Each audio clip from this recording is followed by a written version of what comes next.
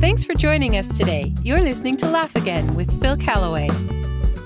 We've been doing a little home renovation lately. It's important to hire the right people, and we did. My friend Dave is competent and conscientious. Not all contractors are. A concrete crew was pouring cement onto a large driveway right next to a duck pond. They went for lunch and came back to find duck tracks all over the driveway.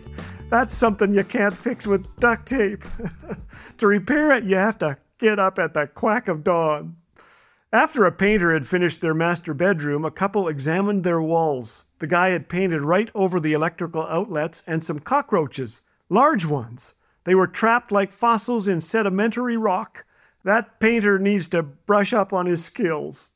Another couple had a yurt constructed in their backyard. This is a round tent traditionally used as a home by nomadic groups. The couple decided to add a fireplace. It burst into flames and burned the place to the ground. Thankfully, no one was hurt. In other true restoration happenings, a do-it-yourself gal diligently stained her hardwood floors, but left herself trapped in the middle of a large living room. I guess it was a self-imposed timeout. Elsewhere, a thoughtful but not so brilliant husband removed the front door to insert a small entrance for his wife's cat. Replacing the door, he discovered that the cat door was at the top. Here, kitty, kitty, kitty, jump! Home reno shows are huge on TV, as are car restoration shows. I've watched a few, and I find myself thinking, hey, I could do that, but I can't. Recently, my friend Greg showed me an old Ford Maverick on his acreage. Take it, he said, and I was tempted. You see, a Maverick was my very first car. My dad traded a shotgun for it, and I bought it from him. Before my wife became my wife, I dated her in this old classic. It was cooler than flared pants. But the thought of restoring it was unthinkable. A bus backed into it. A lady rammed it in a parking lot, handed my brother $200 and said, "Don't tell my husband." Then she made a run for it. The car was like a giant magnet. I was working for a farmer when a guy walked over and said to me, "Is that your yellow car?" "Did you hit it?" I asked. "Yup," he said.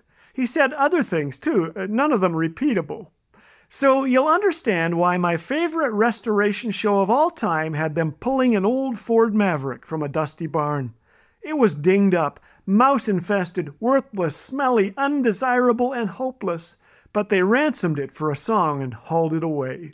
After decades of neglect and abuse, every inch of that rusting and ruined car enjoyed a deep clean and polish, and in time was restored to its original assembly line glory. Cool.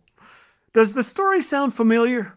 Aren't you glad God doesn't give up on broken, bruised, and battered people like you and me? Those who humbly come to Him are never without hope.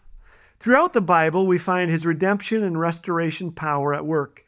In Isaiah 43, he tells the prophet, "Forget the former things. Do not dwell on the past. See, I am doing a new thing."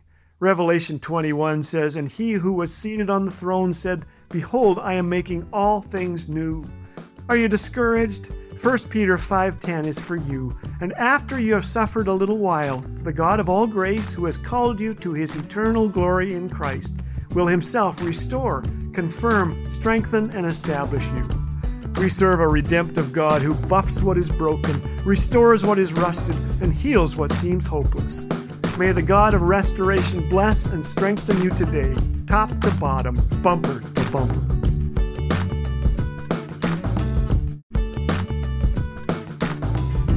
Can't get enough of the thoughtful, humorous messages of Laugh Again? Then be sure to check out the Laugh Again store. There you will find the classic Laugh Again booklets as well as combo CDs featuring some of our favorite Laugh Again messages, all at an affordable price. Perfect for yourself or to pass along to a friend in need of a little encouragement. Just visit laughagain.ca/store. Laugh Again, truth bringing laughter to life.